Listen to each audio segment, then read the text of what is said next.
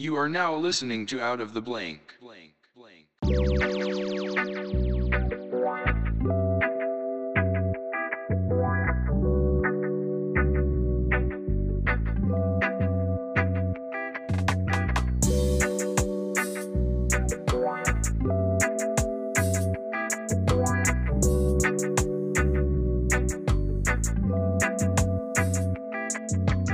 Welcome to another episode of Out of the Blank podcast. I'm here with Mel. Now, do you like Melissa or Mel?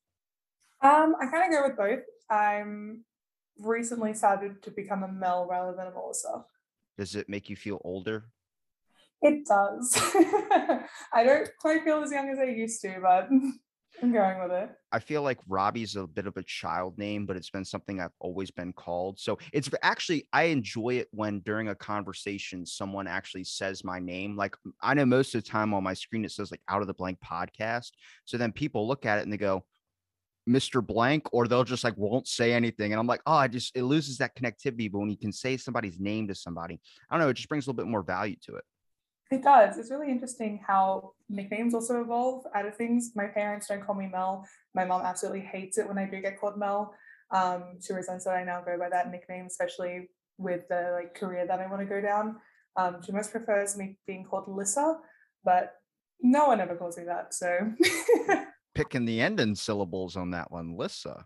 Now, so if you say it kind of like for your job, for instance, what is that, and why would your name affect that? So I do a couple of different jobs, but mainly I work as a student ambassador for my university. So I work at Macquarie University, which is in Sydney. I'm actually Camilla's ex-student. And part of my job is going to high schools and talking to kids about potential careers that they could go into, trying to get their heads around uni and what's classes like, as well as also what's the experience that I've experienced and how I came into the degree that I want to do. So it's easier for kids in between the ages of like 16 to 18 to call me Mel because they feel more connected to me because it's a nickname rather than my full name. My full name, it feels quite formal when I'm talking to a kid and I'm like, hi, I'm Melissa. What degree do you want to do? Whereas, hey, I'm Mel. What are you interested in? Just seems a lot more approachable, at least when I'm talking to teenagers. Yeah, it's like vibes. Like I don't like being called Robert. When someone calls me Robert, it's the only time anybody's ever called me that is if I was being yelled at. So like this just happened the other day. Someone in my work that knows my name's Robbie just always goes Robert and said it to me. I was like, don't say that ever. Don't ever, ever, ever call me that. And it's a different vibe. And that makes sense because if you're called Melissa to kids, they're going to look up to you rather than if you say Mel, then they treat you like a friend. You just got to make sure you draw the line to where they're not like, hey, you want to go get drunk later? You're like, hang on a second. I'm still teaching you guys. It was a big part of like when I first started this job, a big part of it was we had to be aware of the relationships we were establishing with the students because some of them are obviously of legal age, so we had to be really hyper aware, especially the ones who are younger in the team, just how we connected with the students, because a lot of the times people would hit on you or like ask for your personal social media, and that just like isn't okay for us because it's a professional work boundary. That's kind of weird though. Like if you're talking about like in a science setting that someone's just trying to pick up somebody, unless you're in chemistry, because that's kind of like, oh, but it just does like, here's the thing is like, especially when you're trying to educate kids on going to school. Now I have a strong opinion about this because I think school is needed much like religion is in an aspect, but I also think it's like a buffer. A lot of times we see people that go to school and they necessarily don't even use their degree. I mean, I went to school for general education, but I took chemical dependency, got my certificates in that, and then psychology too. But I didn't go for like a bachelor's or a master's in psychology. I just ended up stopped doing it. And now I work at a fucking gym. Now, necessarily doesn't mean I'm in the best situation in my life. No, but I'm pretty fucking happy. But I just feel like it's a great buffer to figure out what you want to do. I know plenty of friends that have went to school for, psychology degrees or geology or something, and then they just end up doing something completely different, like a trade job, because necessarily school is this. It used to be a thing where it's like it's great to have on a resume. But I mean, now you could have like popular YouTuber and people would just be like, oh my God, you're freaking hired. You know what I mean? So, because you're based in America, aren't you? Yes. It's so different because over here we have a separate schooling system for people who want to go into trades. So we have what we call TAFE, at least in New South Wales. And so if you want to go down like the tradie route where you want to be like a carpenter, or I'm from a big family of metal engineers. So my whole family went down the TAFE route, and I'm the first in my family to go to university. It's just the parallels between the two worlds is very confusing, especially for young Australians to kind of wrap their heads around. And where I'm from originally in my area, it's a lower socioeconomic kind of situation. So doing trades and skills is almost kind of shoved down our throat, and university really isn't an option that's super talked about, which is an interesting contrast to kind of like people that, you know, who are like, they'll do college first and then go into a trade, which is almost the complete opposite for us. People will normally go into a trade first and then maybe down the university route if that's something that they were interested in later in life. So it feels like a very kind of different social parallel. I took a trade school, so I didn't have to, because we call it trade school down here, which is HVAC, car mechanics, carpentry, all those. I took it just so I didn't have to take Spanish, but then I ended up not really doing anything with it because I just hated it. I just didn't want to take Spanish class. And I think like when I see friends now that are graduating, like getting a doctor's degree or something like that, it's a different feeling than I guess in the middle of like my, I guess, educational schooling. There was just a bunch of changes. Like math wasn't really a necessity as much as it used to be back in the day. And then also being a college graduate, you saw a bunch of people doing things without a college degree and becoming successful from it. I don't know if that's the age of the influencer, where you're seeing people that like drop out of high school and then there's somehow this huge billionaire or something like that. But the idea that when I see somebody graduate now, there's just an empty feeling to it. I'm like, all right, yeah, cool. I mean, but what are you doing? Well, I got a job that's going to set me for life. I'm like, but does it make you happy? Well, it's a good job. I'm like, well, you got to be fucking happy, man. That's what I talk about with students. So like my big mission statement when I'm talking to like high schoolers is if you're not doing something that you're passionate about, then why are you doing it at all? Because you're going to spend so much fucking money at university. You're going to lose like genuine mental stability. The amount of times that my friends and I have messaged each other, stressed out of our minds over a thesis that we have to do, is very unhealthy. But I like tell students all the time, I'm like, if you're not doing something you're interested in, or if you're just doing something because you got the good enough marks for it, then you're not going to fucking succeed in it. You're just going to be cruising along hoping for the best, and like employers will recognize that as well. Like it's so obvious when you're talking to someone who is just there for like the credentials of something versus someone who is genuinely passionate. Because I haven't come across it in archaeology, because much to the stereotype, archaeology isn't a lot of money. Something I'm really passionate about, but it isn't like a lot of money. So I don't really come across people who are like not interested in pursuing kind of that pathway. Why do you think they cut the funding on archaeology? Like, I know that was a big push for that. And I know it's got to be a hot button topic, but I've been trying to think about this for like the past week because I've been really like reaching out to a lot of people in archaeology. I'm hoping to talk to more people about this and get their perspectives on it. Is it the pandemic? Like, did they just feel like that was a great way to like cut that out? Kind of like band class gets cut out of a lot of shit. And it's like, that's kind of where I'm pulling from it. I don't know if it's something different because there's no way that anybody could have it up in their head that we've discovered every single thing that this earth has that might be lost civilizations or whatever. There's no possible way. It's a really interesting thing, and it's something that so many people struggle with. Genuinely, like a component of it is,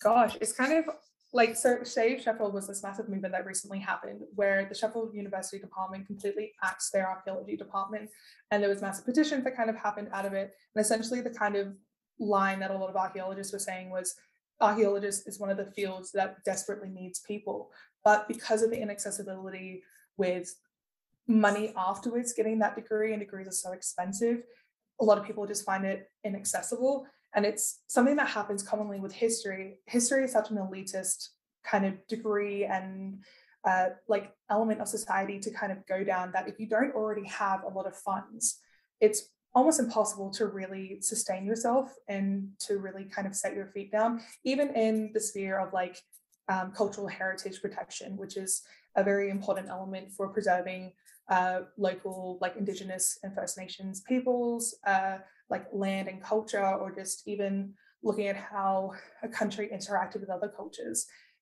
people just don't see the importance in it anymore because they're just kind of like, well, no one's interested in doing it. But the problem is like a lot of us are shoved down a pathway where we have to do a high paying job to survive, especially with like raised living costs. Like Sydney, I think is like one of the seventh most expensive cities to live in. And my rent is so high for no really good reason. I'm not excessively close to the city by any means. I live in like near a business park. It's just so excessively high, and that's kind of the problem. It's just so inaccessible to be able to study and live and pay rent, and then also like go down archaeology, especially when like most of the general population is just very uneducated on what actually archaeology is. That's just another problem, is like people see people not knowing what it is and not understanding what it is. And so in their minds, they're like, well, there's no point in pushing funds for it if we're not getting high enough enrollments for it. And so they just cut like departments. COVID was definitely a problem. I think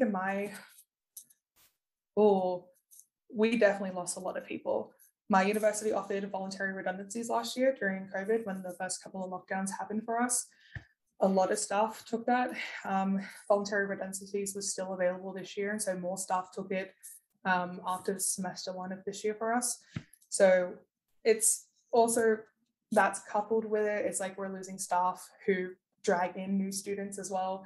I originally didn't start in archaeology. I did a Bachelor of Laws in Economics first, and then I transferred into archaeology. And without the teacher that I had, I definitely wouldn't be in the degree that I am now. But we don't have that teacher anymore. He's left and moved on to greater things, but it's now created a divide where it's like people who are potentially interested in first year who are doing the class as an elective now can't get that super draw in unless they get an exceptionally good lecturer, but we're losing lecturers, and those lecturers are overworked, and you can just see it on their faces because they feel so defeated on Zoom. And as a student, it really does affect the mood on how you're learning. I do a class called Minos and Mycenaean, and I feel absolutely horrible with the amount of black screens that I see on Zoom. And my teachers genuinely like look like they're struggling, and I feel so upset that there's nothing we can really do because we're currently in a prolonged lockdown again because our cases are like hitting the thousands every single day, which is very large for where we are. Australia, which we went from like 0 cases for like 3 months to like racking in like 1,000 in like a couple of weeks. Yeah. So it's a lot of things coupled with that. And then also just like the government doesn't give a shit. They say they do, but it doesn't feel like it sometimes. I think that's like that probably everywhere. There's some people that have themselves tricked or believing that, oh, the government's doing everything I'm like, no, they're not. No, they're not. They're not even doing anything close. I think it's also the evolution of the times. When I was in school, I thought like psychology at this point, like therapists being those types of things, that was a rare thing. Not really rare. Like I'm only 23, so this is like what, 4 or 5 years ago. Especially when I went to college, was maybe 3 years ago. It wasn't a great known thing to be like everyone wanted to go to school to be a therapist. That was not what it was. It was like doctors and surgeons and all these kind of ones that they heard that you would get like $100 an hour. And it's like, I remember when I started realizing it was more normal towards like when I was leaving college, was I would start asking people like, oh, what'd you go to college for? Usually you get somebody that would be like, I went for, architect, or I went for this, and they would list off something, but everyone was saying psychology. And I'm like, am I just in this weird shift or a weird thing where everyone I'm running into is psychology? And you start to realize it's the times.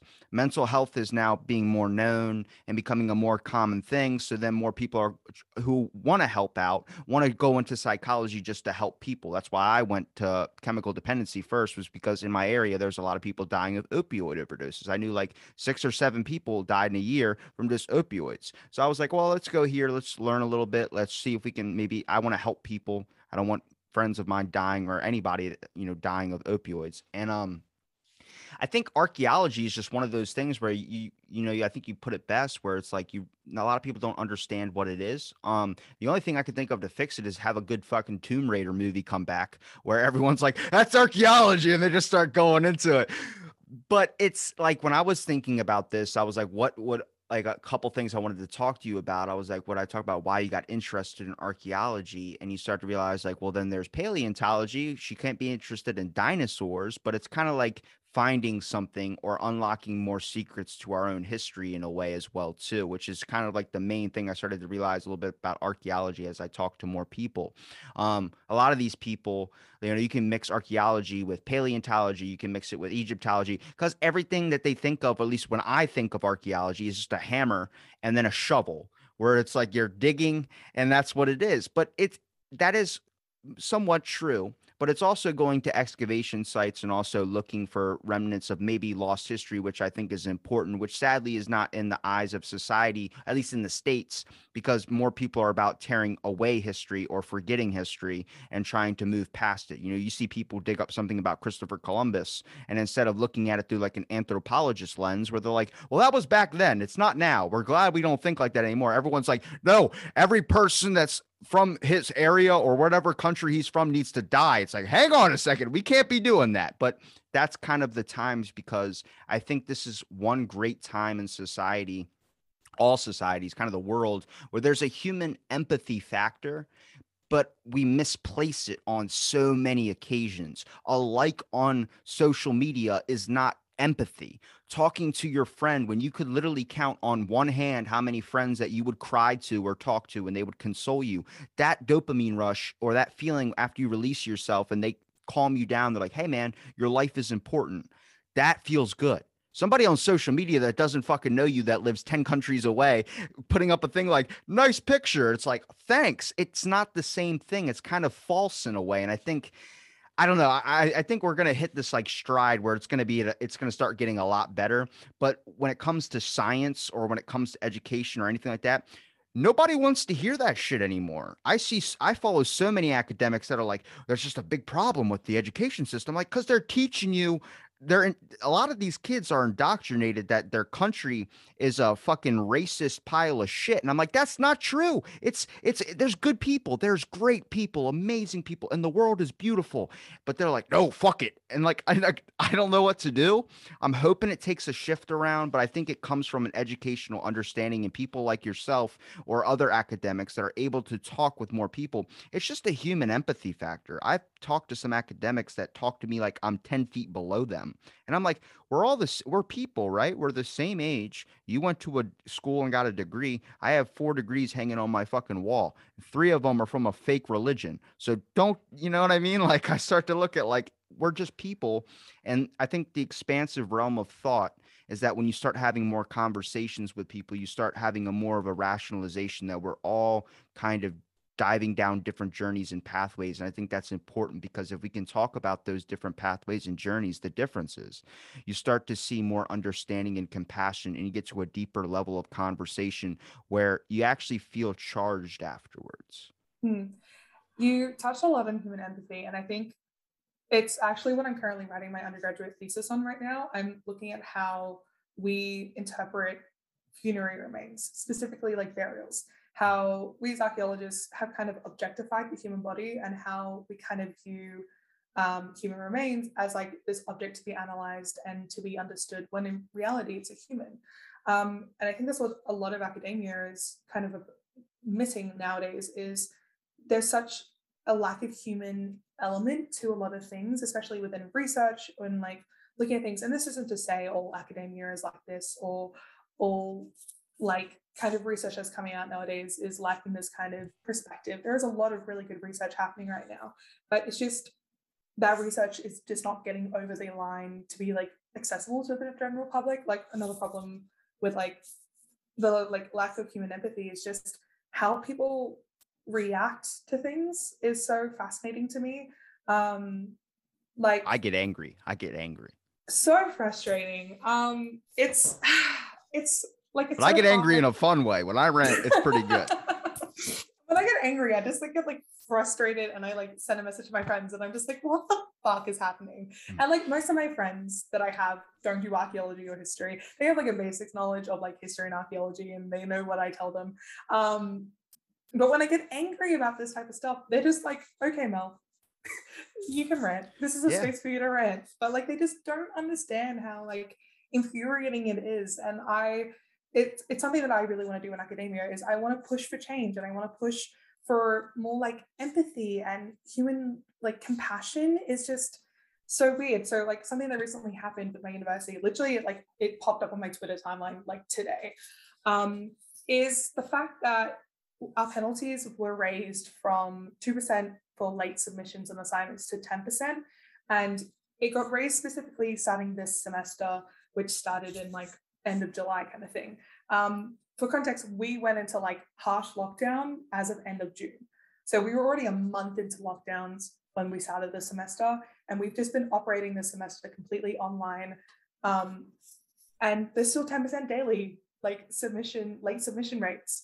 And a lot of the discourse that's currently happening is like, oh, well, like other academic degrees are like 20%. And I'm like, well, there's the lack of empathy for students. Why is it you might lose 40% on an assignment because you were 2 hours late submitting it?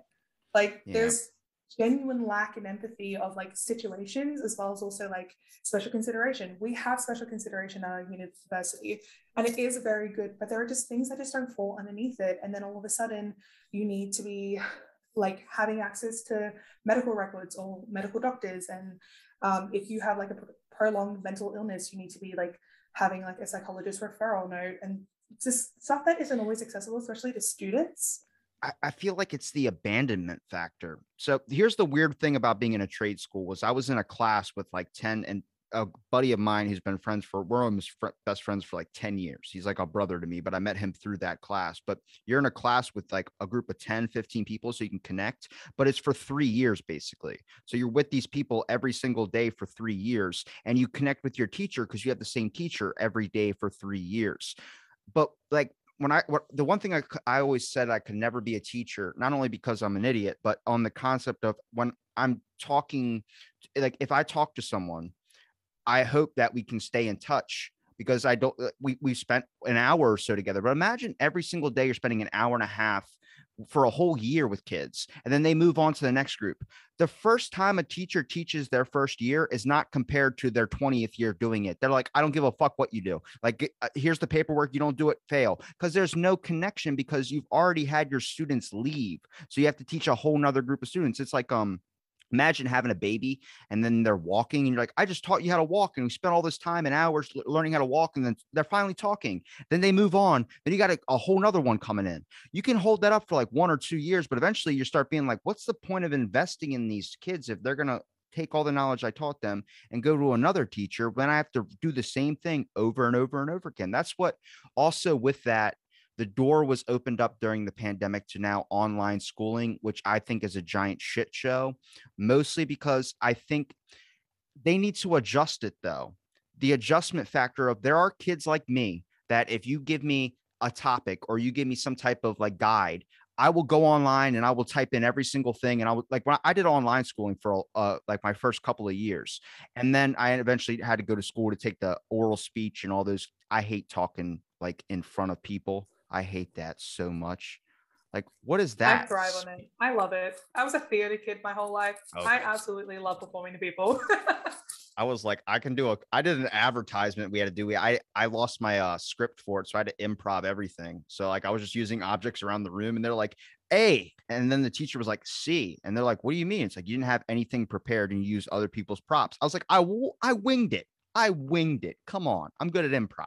But with online schooling, there needs to be like, I feel like a better like kind of adjustment factor when it comes to kids like myself that are able to learn very, very quickly on their own and actually do more work when they are at home. But now it's kind of opened up this door where if you're lazy, you don't have to go to school. You can just turn on your computer and show up to class, all because of a virus or something that's going to keep you away. And I'm like, well, hey, there is a benefit to learning in person. When you like, there are kids that had to take their exams in school. You can't take those at home because you can cheat.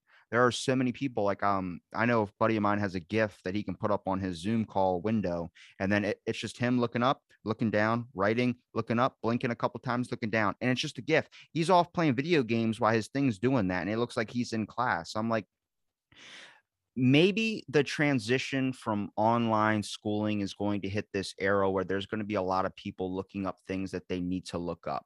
And I think that dives into like when I started looking about like government projects or stuff like that, I dived down the rabbit hole of like Operation Northwoods, where they were going to, our president JFK at the time was going to blow up an airline, a fake airline, say a bunch of people died on it and it was Cuba's fault just so we could invade Cuba. School never taught me that shit.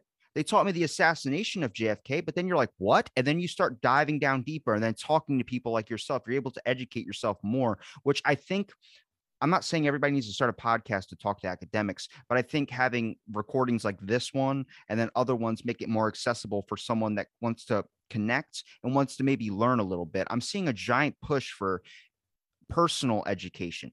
Hopefully it's in the correct direction. Like they're not just diving down a rabbit hole of like PETA stuff, because PETA is a train wreck in itself. But they need to look for like good sources of information when it comes to like maybe documentaries are popping up all the time on Netflix. And I'm like, this is interesting shit. Skinwalker Ranch, I like it. Aliens, I like it. But then it causes you to look up a little bit more things because like my buddy Casper, who listens to my show, he goes, your guests say words and I have to pause it and be like, what the fuck does that mean? And I have to look it up. And it's like, there you go. It's causing you to learn a little bit just by having a normal conversation in a sense. I find the word thing that you just said really interesting because I distinctly remember my first class at university. It was actually, funnily enough, my archaeology elective class that I was taking. Had this really nifty name, Digging Up the Past, an Introduction to Archaeology. I loved it. It was a great class. My lecturer is absolutely phenomenal and I owe a lot to him. But he literally said, if you cannot speak about your research in simple language, you will not be a good academic. And not in the sense that like people who have large vocabularies are bad academics or anything like that, in the sense that like if you make things accessible, it will make people want to learn more. Like accessibility and like just in general is so hard. Like if you want to access research articles or like journals and stuff like that, you have to be registered to an institution or you have to pay like $100 for like maybe one volume. I was No, looking real at quick. books. This is Yes. scratching up on your, there you go. Oh, no, sorry. You're good. But yeah, so I was looking up books today for my thesis, and the book that I ended up choosing for one of my assessments for it would cost me out of pocket $120. $120 for a book that's only like 140 pages. And it's like a regular occurrence in history and archaeology. I have a hieroglyphic textbook that I used for the past, like, I'll use it forever probably, but it cost me $100 when I first initially bought it. And it's like this big. It's not that big at all. And that's like another problem with the accessibility with archaeology and why people can't study it is textbooks are just so expensive or there's such a limited amount of them. And to get them reprinted is just an exorbitant amount of money. There was a dictionary that I really, really wanted and I searched for it for like maybe 6 months. And the lowest amount of money I could find it was £200, which in Australian dollars is about $400. And that wasn't including shipping. So for like one book would have cost me $500 easily. I think I still got a bill that keeps getting sent to me every like month or so. I get a letter saying I owe $420. I'm like, fucking $420, like pay that back. But it was for a class that I thought that was like my financial aid covered it, because luckily I had financial aid, which I think there's great establishments, at least in the States over here, where they can pay for your schooling on a lot of things. Like when I would see like grab the books, they're like, do you want to buy it or do you want to rent it? I was like, rent it. How much is it to rent it? They're like, it's $100 to rent the book. I'm like, it's a fucking 100-page book and I got to get 10 of these things. And they're like, yeah.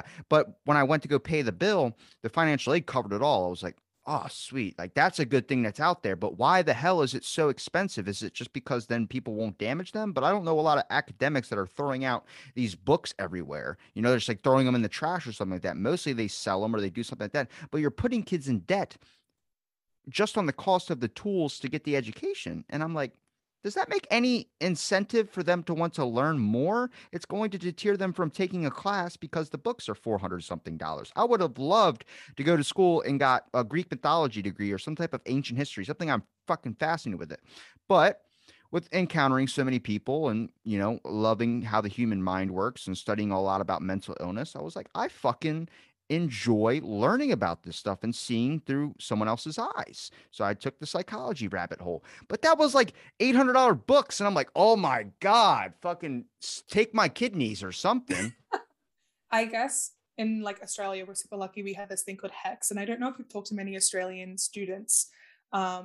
At least I guess A if I'm couple, your I've person. had a few students. I've had more people that are like anti Scientology and just smokers and dopers. But I like them. They're fun people.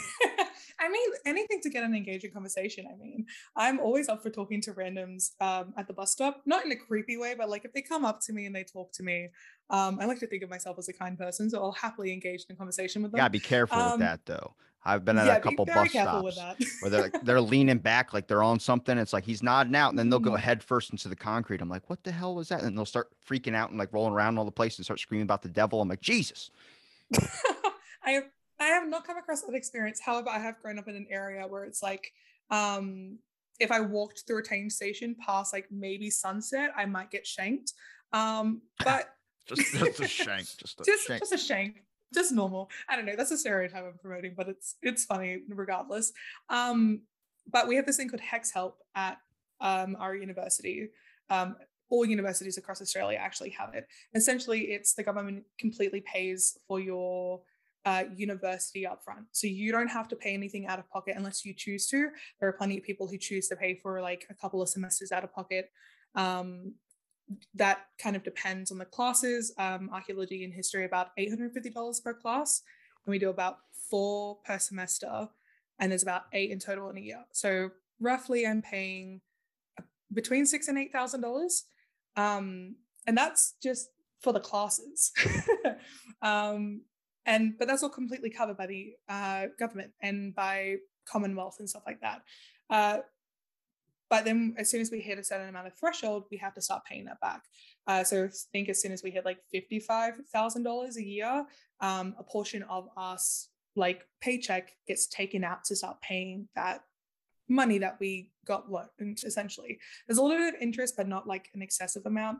So like for a complete archaeology degree, for my year that started in 2019, because it's different for the people who started this year, I think roughly you'd pay about $35,000.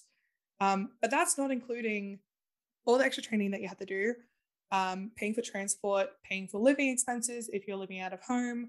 And so it racks up so fast. And then all of a sudden it just is so inaccessible, and books start costing $400 out of nowhere.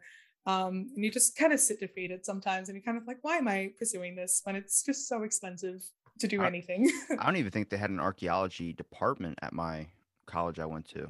I was gonna go to another college to do like get an actual like bachelor's, but Mm. I was offered 2 choices, and the one that was closest was like, go to this one. It's like it's a like I forgot what number they rattled off, but it was like, what? Like, stop real quick, hang on a second, go back. What? How much was that price? But then they're like, you can go to this one that's about an hour farther away, and you'd actually be paid to go to school there. I'm like, well, fucking take that one. They're like, I don't Wow. think you want to go there, and I'm like, why? I'm like, you'll be the minority. I'm like, fucking, if it's free and they pay me, I'm Bro, fucking yeah. going. But Oh, absolutely. I think with especially like with maybe how many field trips do you go on like when you go to archaeology? How many spots do you go to that are like actual excavation sites? Like how often do you actually need the school as a facility to be in? Like, here, that's the problem. Um, you usually have to source your own field schools. So if you want to go in an archaeological excavation or site, unless the university has research that's already happening, you usually have to source it yourself, or you have to intern at an archaeological firm. There's plenty of them in Sydney. Uh, and then you can start getting archaeological work. But it's not plentiful, really. And there's the whole problem of like, we're students. So if there's any problems that happen, they're like the company is liable for it, or like the university is liable for it. My university doesn't let students go into Egypt on any digs. Usually undergraduate students is like a big no-no for us. It's never really been offered from my memory.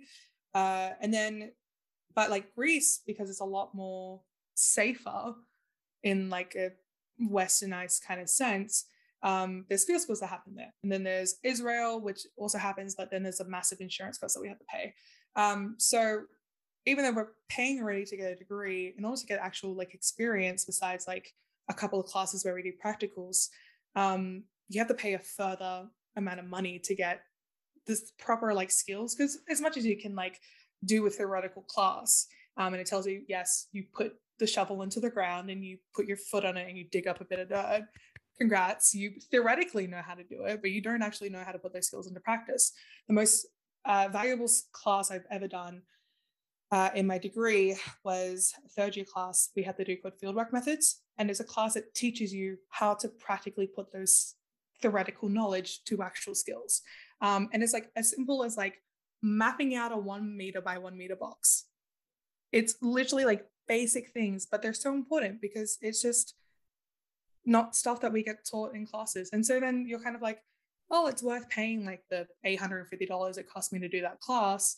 But then it's like, oh, but I've only done that one class and it was only like maybe 6 months in total. So then you have to go to a field school for like a month and learn skills from there. And then if you want to go into a specialized area, then you have to do other field schools in that specialized area. And then you could easily be forking out $10,000 for like a field school. There are some that are cheaper, but then it becomes with the whole problem of like, well, if they're dodgy or they're like, you might be getting human trafficked, and then there's a whole bunch of other problems that happen. Like genuinely, like if you say you're an archaeologist in a country, there's genuinely a bit of problems that do come out of it, especially in like certain countries. Not excessively, but it is known that like it is a dangerous profession. So then it's kind of like a, well, what will happen to me? I think especially with archaeology or any type of thing that's actually like field work, you learn more when you're actually doing the work than actually learning in class, which there are some basic fundamentals you need to learn, obviously, but those are more like you need to be on the field, you need to research that, you need to deal with it. Like HVAC, for instance, when we took the class, we could have problems like fix this AC unit. Okay, it's this. But when you're walking into someone's house, it's a different effect. When you have to be on the job, you don't know anything about this machine, you have to learn it, you have to navigate it. It's completely different, but it's actually better education in a sense. But I think with the education system, there just needs to be a guided hand. And I know there's systems set in place that can help people, but you don't give them a lot of like ambition to want to keep research. You make everything like the world kind of makes everything a little bit difficult for a person to be able to go and get their own classes or get the types of things they need to do to get the proper job. There's no correct gateways for it. It's kind of like if you don't have someone helping you, it's kind of like when I was a kid, we had a hurricane down here. My mom gave me $20 to run into the store and get like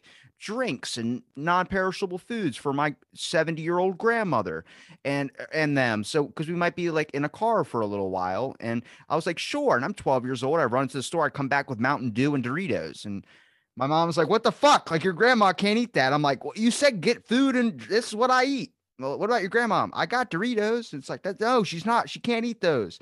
You need someone that when they can guide you through the education system or they can guide you through a lot of things, much like a guidance counselor is supposed to do rather than just be your friend. They're supposed to kind of walk you through everything and be like, hey, here's where this is going to lead. And the proper steps of doing this is you're going to need to do this, this, this. Here's a list. These are all the schools and numbers you can contact. I can help you set up some of these interviews, but you also have to do some of it on your own as well, too.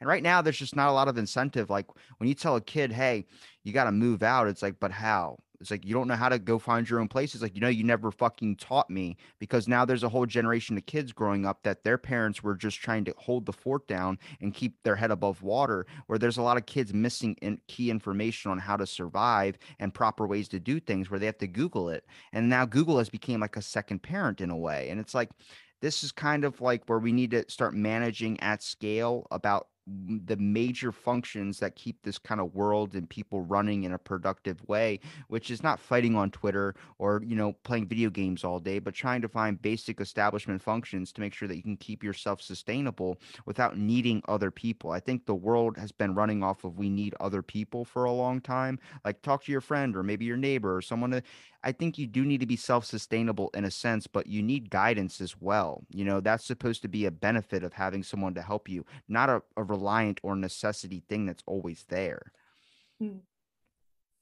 It's, yeah, I'm like, and it kind of goes back to the conversation of like, and it's something that's constantly brought up and has been brought up since I was like in primary school and the like global financial crisis happened, where you're just like not taught basic living skills. You're taught how to be a critical thinker and you're taught how to like analyze things and technically think for yourself, although I would say it's questionable for some people that I've come across. I'm trying. No, you're doing fine. Just other people.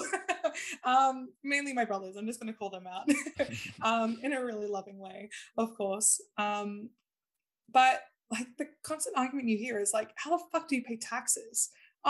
This is so shameful. I'm 21. I only learned how to properly pay taxes like this year.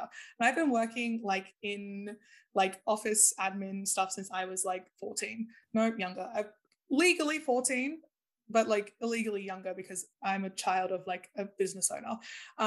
So I grew up working as soon as I could like physically read the alphabet kind of thing. And like I didn't fucking know how to pay taxes. I didn't know how to do like before I moved out beginning of this year, I didn't know how like rent worked, how like getting a place worked, how to like buy furniture within budget and like how to live on a budget. Like my parents came from very much nothing and then like built this very amazing life over like the 21 years of being in Australia. And like they just didn't tell me because they sheltered me a lot because they didn't want me to stress out about it. But then as soon as I had to be like an adult, I didn't know how to do anything. Yeah.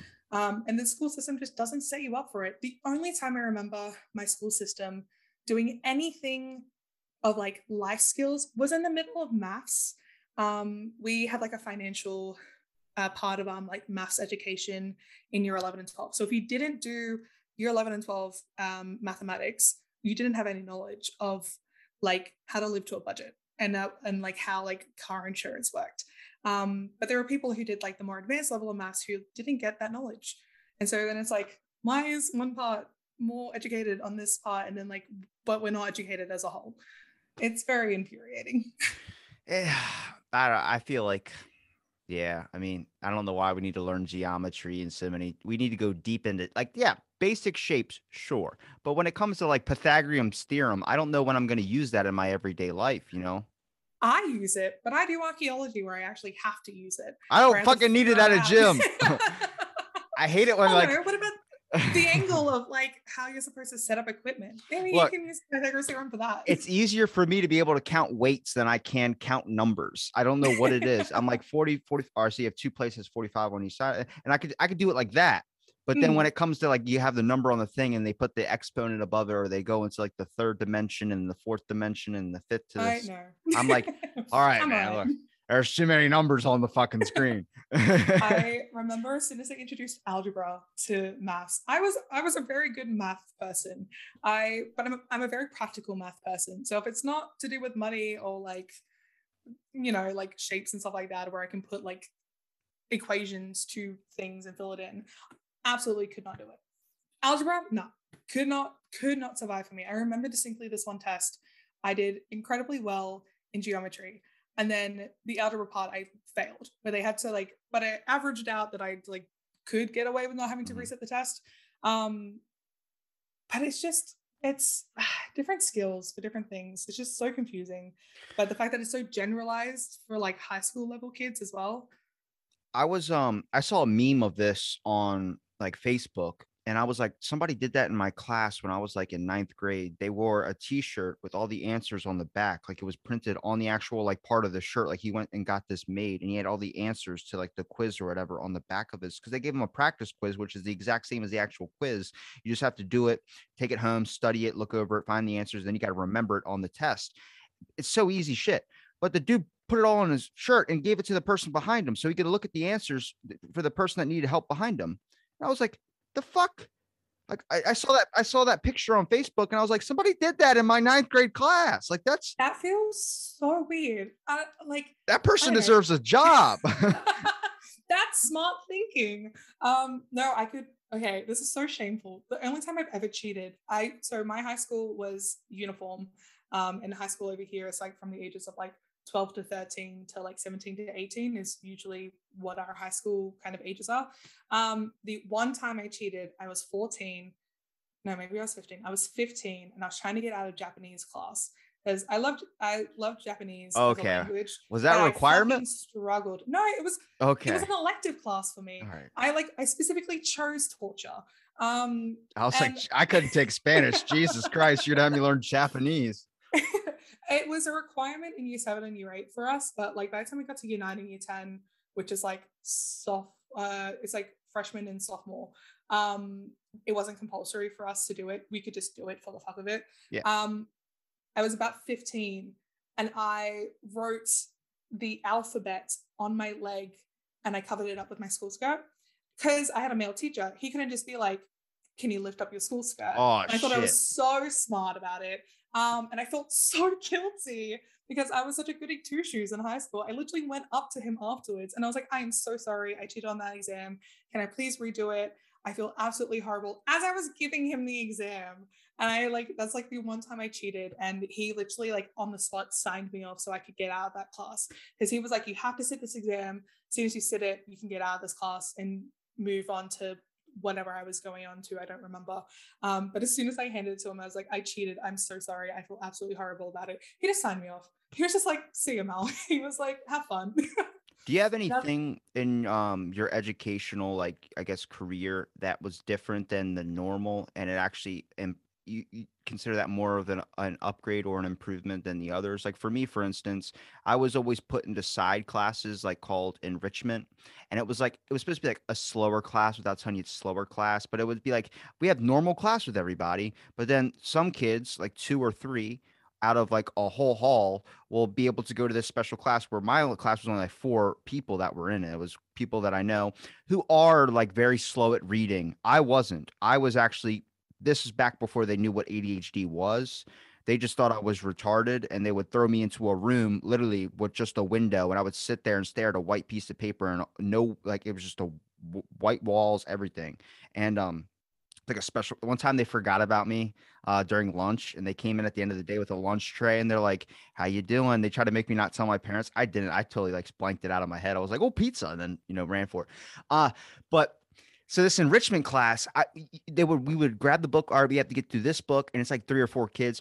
All the kids are like reading like very slow. Like I'm already done with the book basically. I can read quick, and it's just next thing you know, she goes, hey, well, like, and they start talking about Fresh Prince of Bel-Air. Did you know when Will Smith did the show, then eventually, the guy asked him, hey, what's your name going to be on the show? He's like, Will Smith. He goes, well, people are going to call you this for the rest of your life. So make sure it's something that you want to be called for the rest of your life. This is how people are going to know you as. And he said, well, call me Will Smith because I don't want anybody else to know me any differently. That's why Carlton, you think of him as Carlton, not Alfonso. It was a true thing. But there'd just be these talks of these deep discussions on movies or life things or situations, or and that's where I got a lot of knowledge, where I was like, I'd come back to class, so Rob, what'd you learn? I was like, not anything that's in this fucking book. This was like 5th grade, so I was learning, like I was hit young with a lot of information, where I started getting an interest in like, hey, go pick out a book. I don't want to read Harry Potter. Can I just get something like, just get a book, Robbie? Okay. And I would run out into the library, and there'd be these small, thin books with like comic illustrations. It was Graphic Universe. I recommend looking them up. I was like, what is this? Hercules? It's like a comic book, but they would teach you religion and myths. I learned about the Aztecs, the Mayans, Greek mythology, Roman, all this type of stuff. I was like, holy shit. I'm just gonna butt in really quickly. Okay. Did you ever have the shiny gold Egyptology book at your like library, or did you own it at all? A shiny gold Egyptology book. It's, if you say it to any type of archaeologist, I can promise you that they will know what I mean when I say shiny gold Egyptology book with a red gem in the middle. It is probably hands down Raiders of the Lost Ark. It's literally like the literary version of like Indiana Jones. It was such a core memory of my childhood that I just remember, and it would be one of those things where like I was an accelerated reader, but I would speak quite slow when I was younger because I had a speech impediment, and I still slightly do every now and again, but it's not too noticeable. You sound great. Thank you. Lots of practice in musical theater. Genuinely the only reason why I got over my speech impediment. But my I remember my librarian, I was really good friends with him because I loved reading, and I would be in there because I had no friends at school. At the ripe age of 10, I had no friends. And I remember walking into the area, and he was like, go to the year 6 area. And I was like, year 4. And he was like, choose a book. He was like, go ahead. You're at a competent enough level that if you read those books, you'll understand it. And I saw this bright gold Egyptology book. My little brain was like a magpie and just been like swooping in for the shiny thing.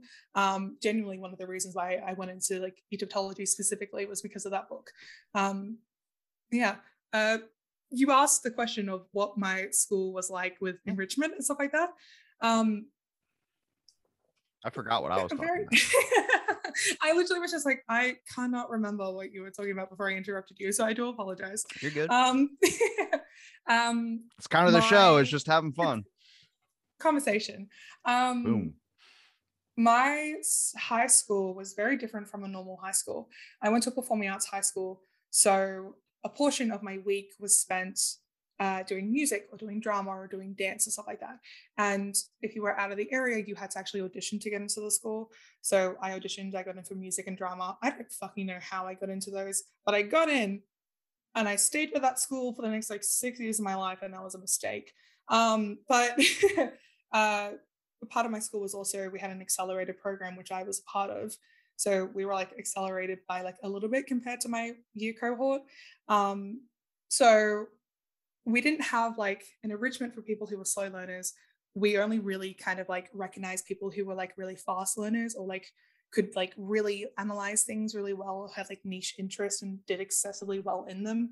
And I remember we really shunned people who were like in the mainstream, which was the normal education standard, but we just absolutely shamed them at the ages, you know how high school is. We're all catty. Um, we just shamed the people who like were at a normal level. But like at my school, if you were normal, it was bad, because you like there were so many options for you to be like exceptional in music, dance, art, drama, or like academics. And if you were just normal, you were just kind of like, what's wrong with you? Which was really bad in hindsight, and definitely not a very encouraging environment. I don't know why this made me think of that, but there's you know who Yeomi Park is? Oh, vaguely? She's a North Korean defector.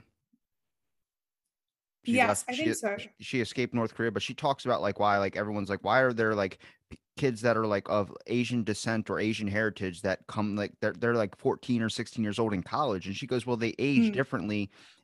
Like America's different age than in Korea. In North Korea, your birthday is January 1st. So if you're born December 31st and you're born on that day, January 1st, you're 1 years old. So that's how they count it. So it's not Oh. really real age. It's kind of like you're advanced a little bit. And this is why there's this giant push. There are kids that are like 3 when they're really 2 that are in a grade Mhm. above, and then it's just excelling forward, and they always feel like they're behind. So they're always constantly learning more. So our level of their level of average is our level of excelling. So Yeah. it's because they're aged, they're hitting things above their weight class when they should be back where their weight class is, but they're going above and they're trying harder and focusing harder because they're technically older. They're mentally they're placed older Mm. than they are. What's the cutoff for school starting for you? When does it start? Yeah, like when does school actually start for Oh, you in your area? I got put in school early because my birthday is December 31st. So I was behind Oh, everybody. okay. So everybody would grow like a foot, and then I would hit next year, I would grow a foot. So then I would be catching up behind everybody. But I think it's like I think you can start it at like 3 or 4. I think it's like pre-K, and then you end up going into like kindergarten, and then Mm. I think high school was the worst because there's So just how? freshmen and seniors all together, and it's like I didn't want I was in school and my brother was in school. He was 4 years above me, so I'd see him in the hallway, he'd Oh. throw me into a locker. I was like, I was lucky. I never went to school properly with my older brother. I did during kindy, which is like kindergarten. first year kindergarten, yeah. And you start that when you're 5, and you're starting it when the year you're turning 6. But there's cutoffs. So like you were like December 31st, you could start the year beforehand or something like that, like you Yeah. were a year accelerated. For us, it's a mix between June 30th and July 31st, depending on what type of school you're going to. So there were people who were like 4.5, and I was 6. In my like education system, I remember someone who was turning 17 when I was already 18 and legal drinking. And that was just what our education was like. But everyone who I met who started younger was very academically brilliant. And Well, I'm the exception. apparently you're the exception, but I doubt that because you're having a very great conversation right now. I soak in information, but I think I get it better through this is why like when I first started this show, I was like, I want to just do conversation, not like interview questions, because I can't think of anything. I'm kind of on the moment type person, but I soak up shit like a sponge. And that's what my teachers kind of realized. Like, yeah, if we just give you like a bunch of like films or documentaries to watch, you soak them all in. I'm like, yeah, because when you're talking to me, I can't, I'm thinking about superpowers. And when I was a kid, I would always think about like, we had a fish tank, which is like any kid in that class that has ADHD is not getting any fucking thing done. When you have a fish tank with a turtle in it, that whole entire time in math class, I was looking at that turtle. Like, imagine if you were 1,000 feet tall. And my teacher's like, Robbie, pay attention. I'm like, we're in 5th grade. I don't need to learn anything about Pythagorean theorem here. I'm going to go home and watch Ned's Declassified, and that's it. Okay. Side note. It's a great show. Such a good show. I don't hear enough people talk about it though.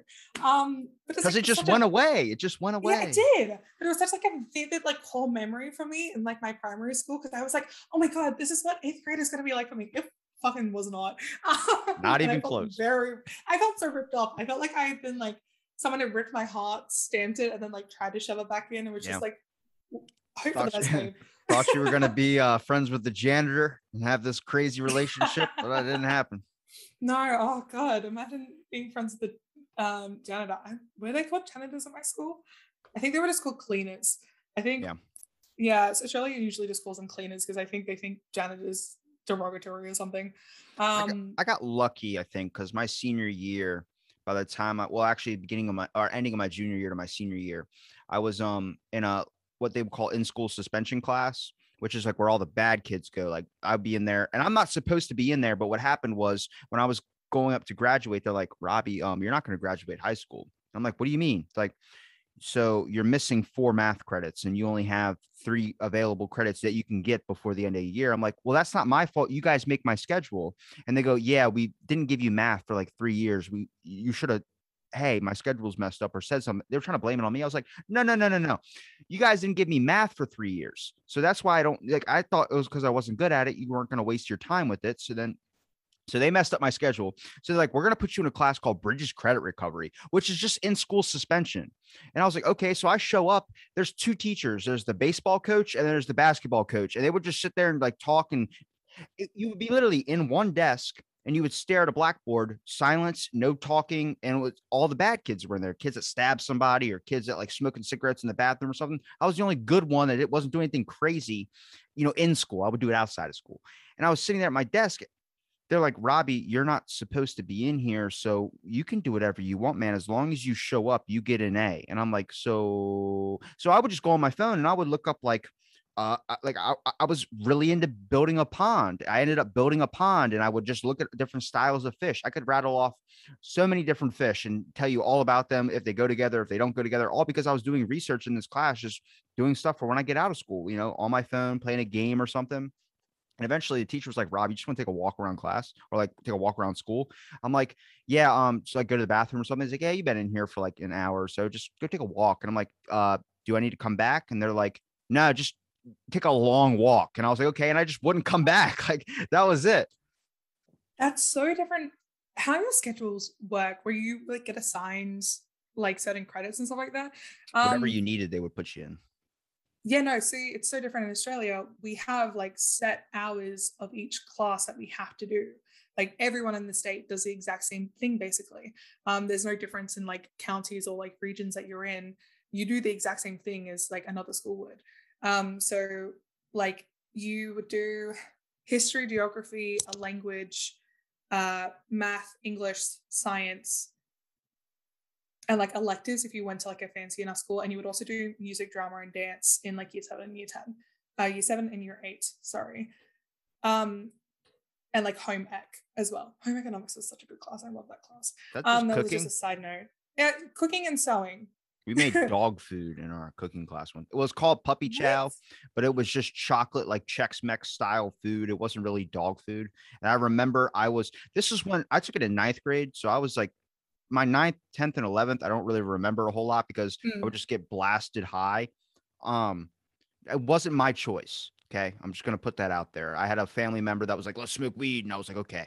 And then I would smoke too much and then try not to have a panic attack.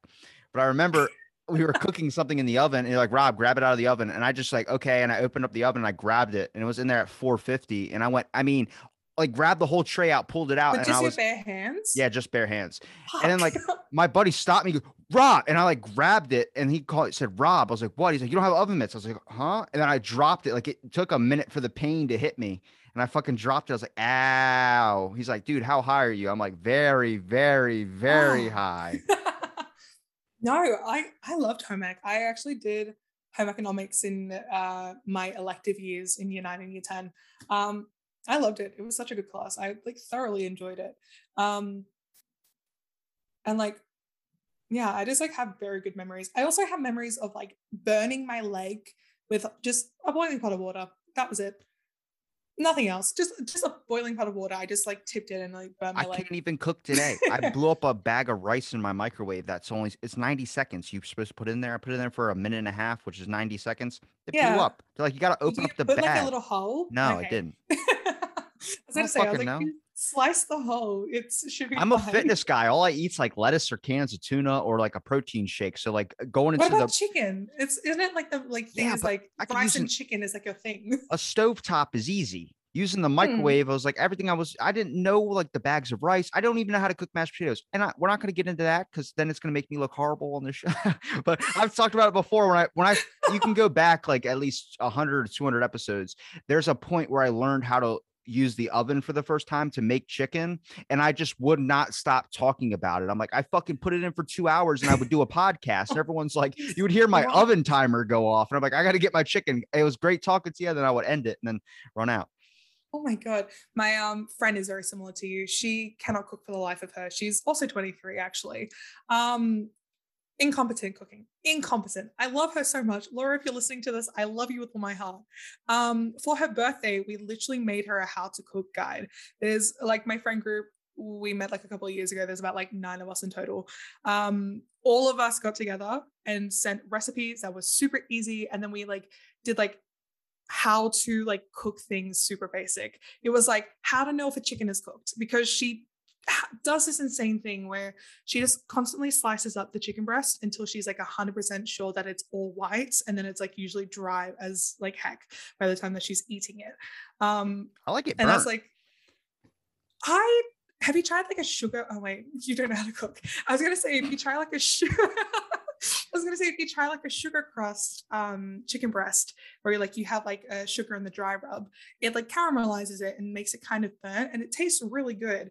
And it's like a very common thing in my like background to like do that type of rub. I just put it in the oven, put it in there 400 or 450, and then I put it in there for 2 hours, and then I go do something and come back, and it's usually like really, really like black or something. That's good, man. Fuck it. I don't give a shit.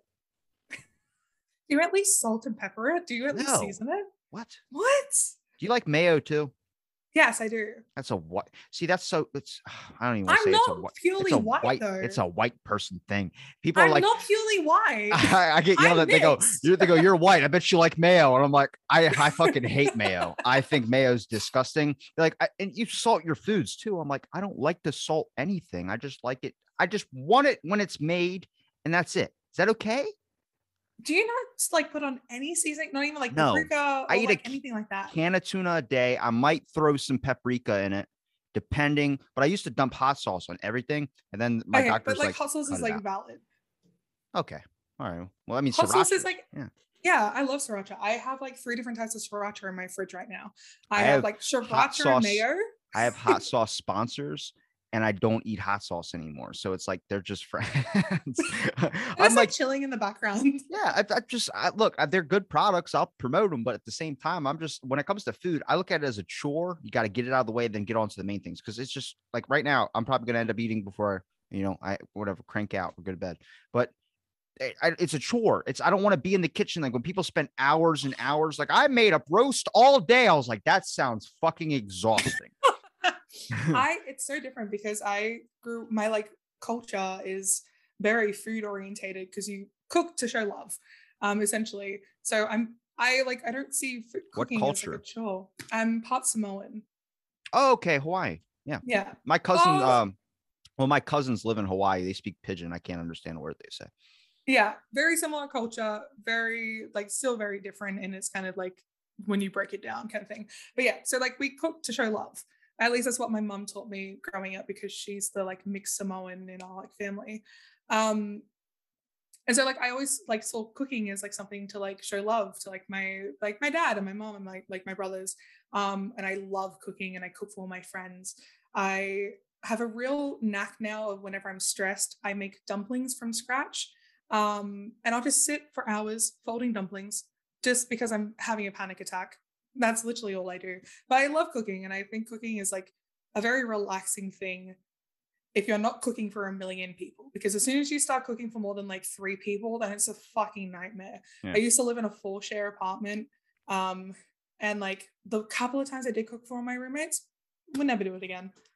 Absolutely hated every second of it. I'm probably the easiest person to cook for. Actually, people fuck it up more. Actually, I might be more difficult because people actually mess it up more when they start putting a bunch of stuff on it. Like, I seasoned it with this. I'm like, just plain, just fucking, like, people like a cheese pizza. I'm that guy. I I'm love like cheese pizza though. plain. Just, they're like, well, I made you chicken. I'm like, what'd you put on it? Well, we cooked it in oil. I'm like, there's the spray. Just put the spray in the pan. Put the chicken on there. That's Were it. you a picky eater by any chance when you were younger? No, Really? I ate a I lot. would assume you were. I would No. assume you're a picky eater if that's how you like enjoy food genuinely. I'm I just know, like, simple. judgment. Like, my grandmom is like all this big extravagant, like, we got to cook you all these different pies and all these things. I'm like, just, what'd you do to the chicken? She's like, well, I seasoned it and then I cooked it in this and then I soaked it in this and then I also had a rub on this. And I'm like, just pull it out of the bag, freezer, put it on a pan, and then cook it. I appreciate it, but now I don't want to eat it because it tastes funny.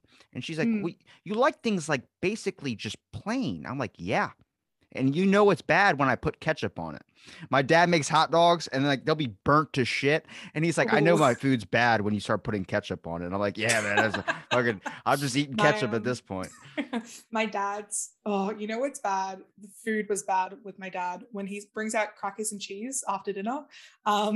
He's got to clean it.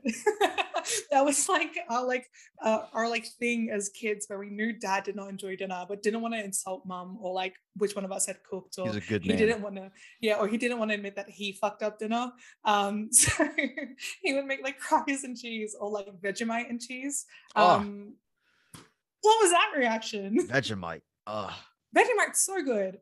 I'm not just saying it as like I was born in Australia kind of thing. I prefer Promite, but Vegemite is good. I have like couple of jars in my cabinet right now. I've had it once when I was like little and I was like, I don't think I want to eat that ever again. How did you have it though? Did you have it with like a spoon? Yeah. Like a heathen? No, that's not how you have it. Oh. You have it on like a piece of bread or crackers and you put butter on it first. And then you put like an even spread of Vegemite. And that's how you eat it. I haven't had bread in 5 years. Are you gluten intolerant or are you just not a bread person? I'm a fitness guy. Bread's just like, cut that out. Oh, cut it out. That makes sense why you don't know how to make mashed potato either then. Yeah, it came out like clam chowder. I was like, damn. What? Because it was too water, I guess. They're like, just dump it in the thing and put this amount of water. And I'm like, okay, boil it. And they're like, stir. And then I was doing that and it came out like clam chowder. I was like, it's so runny. So I tried to freeze it and then I froze it. That worked. No. But then when I pulled it out, it was like, oh, okay, this is like normal. And then you got to freeze it again. And you got to keep doing it over and over again. Eventually it just becomes tasking where I'm like, fuck it. I'm getting Taco Bell. Now I haven't had fast food in a long time. Yeah. No, I find mashed potatoes like very easy. You boil potatoes, dump out all the water, pour in a little bit of milk and a bit of butter. A bowl of cereal, I'll be all right. Bowl of cereal. Milk and cereal. That's it. No milk. Just dry cereal. Dry cereal. I feel like that's a very odd snack. I'm telling you, you guys make it more complicated. I'm simple. Just give me the box and that's it. I'll eat handfuls. No. There's a certain way and system that I feel like intrinsically I have to say this to you. Please have it with milk. Or like I used to, but not anymore. Wow. Because milk costs money. That is so true. I'm lactose intolerant, so I buy non-dairy milk. It is like $4 for like a 1 liter carton. It's ridiculous. That's how they get you. I'm a budget guy. I'm like a budget guy. So I'm like, I got money, but I just need to. I don't like using it. Splurge on certain items though. No, and that's actually a few people like, look, if you're not happy, you need to like treat yourself. I'm like, fuck no. This was the treating myself, and this cost me like $10.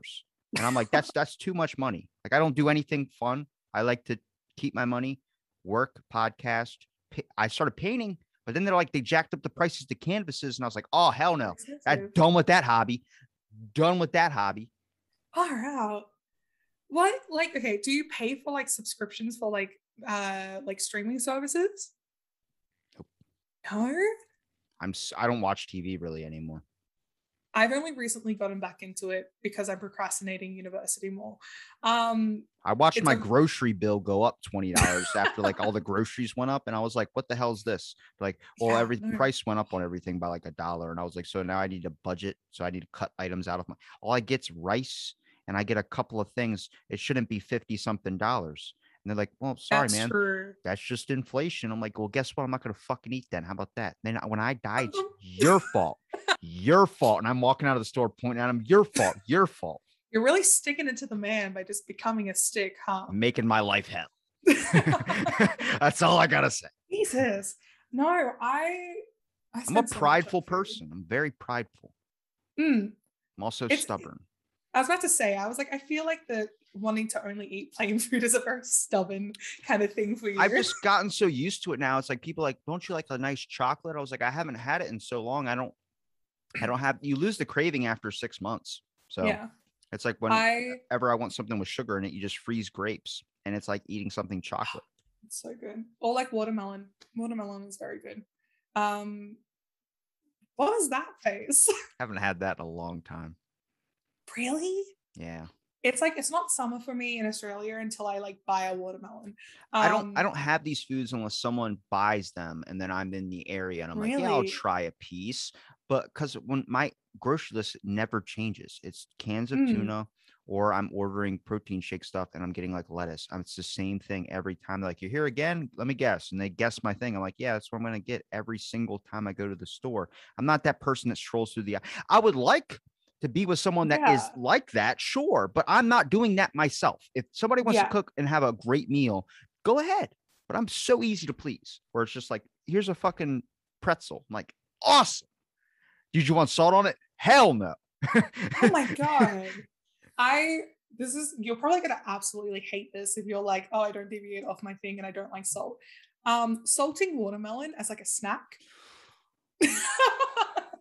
Did you put mustard on it too? And that trend was coming? No. Oh my God, no. Okay. I saw everyone doing that. I was like, that's devil's magic.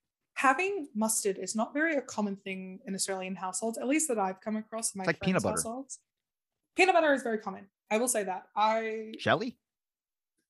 We call it jam. Okay. One of my buddies from Australia was telling me like, oh, peanut butter and jelly. That's disgusting. Steve, we don't have that at all. Like, that's not a thing for us to have as like kids. Like, an Uncrustable? You know, like, you're making me fucking hungry. Well, you're eating after. I actually haven't had dinner, so I'm also very hungry. I'm probably gonna make dumplings. I'm just gonna make a little can of tuna, and that's about it. A can of tuna, not 2 minutes. this time. Yours is like an hour. No, I have pre-made dumplings. I'll just chuck it in a. There you go. That's too much already. They're pre-made. Did you buy them from the store like that, or did you make them? I made them. That's like 2 days ago. You were spending an hour making dumplings for today. I'm like, that's a crock pot cooking. When they're like, just put it in the crock pot. You get it in a couple of hours. I'm like, but I want it now when I'm hungry. I like slow cookers. It's because like context, some of my shifts can sometimes go for like 9 hours. Like I'll be gone from like 7 a.m. until like 4 p.m. in the afternoon. So like putting on a slow cooker is very convenient because it means I don't have to do anything fucking else when I get home. I just gotta get a bowl and scoop out that boy. Well, like we have timers. I don't leave anything like that. Like even when I do the chicken in the oven, when I smell smoke, I'm like, okay, I gotta end this podcast to be able to go open up my.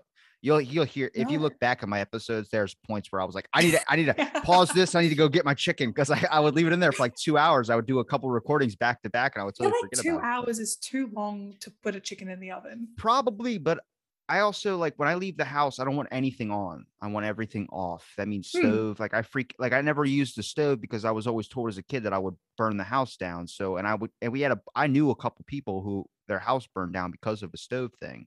So I just never wanted to learn how to use it. And then I never did. And then when I also don't know how to tie my shoes. What?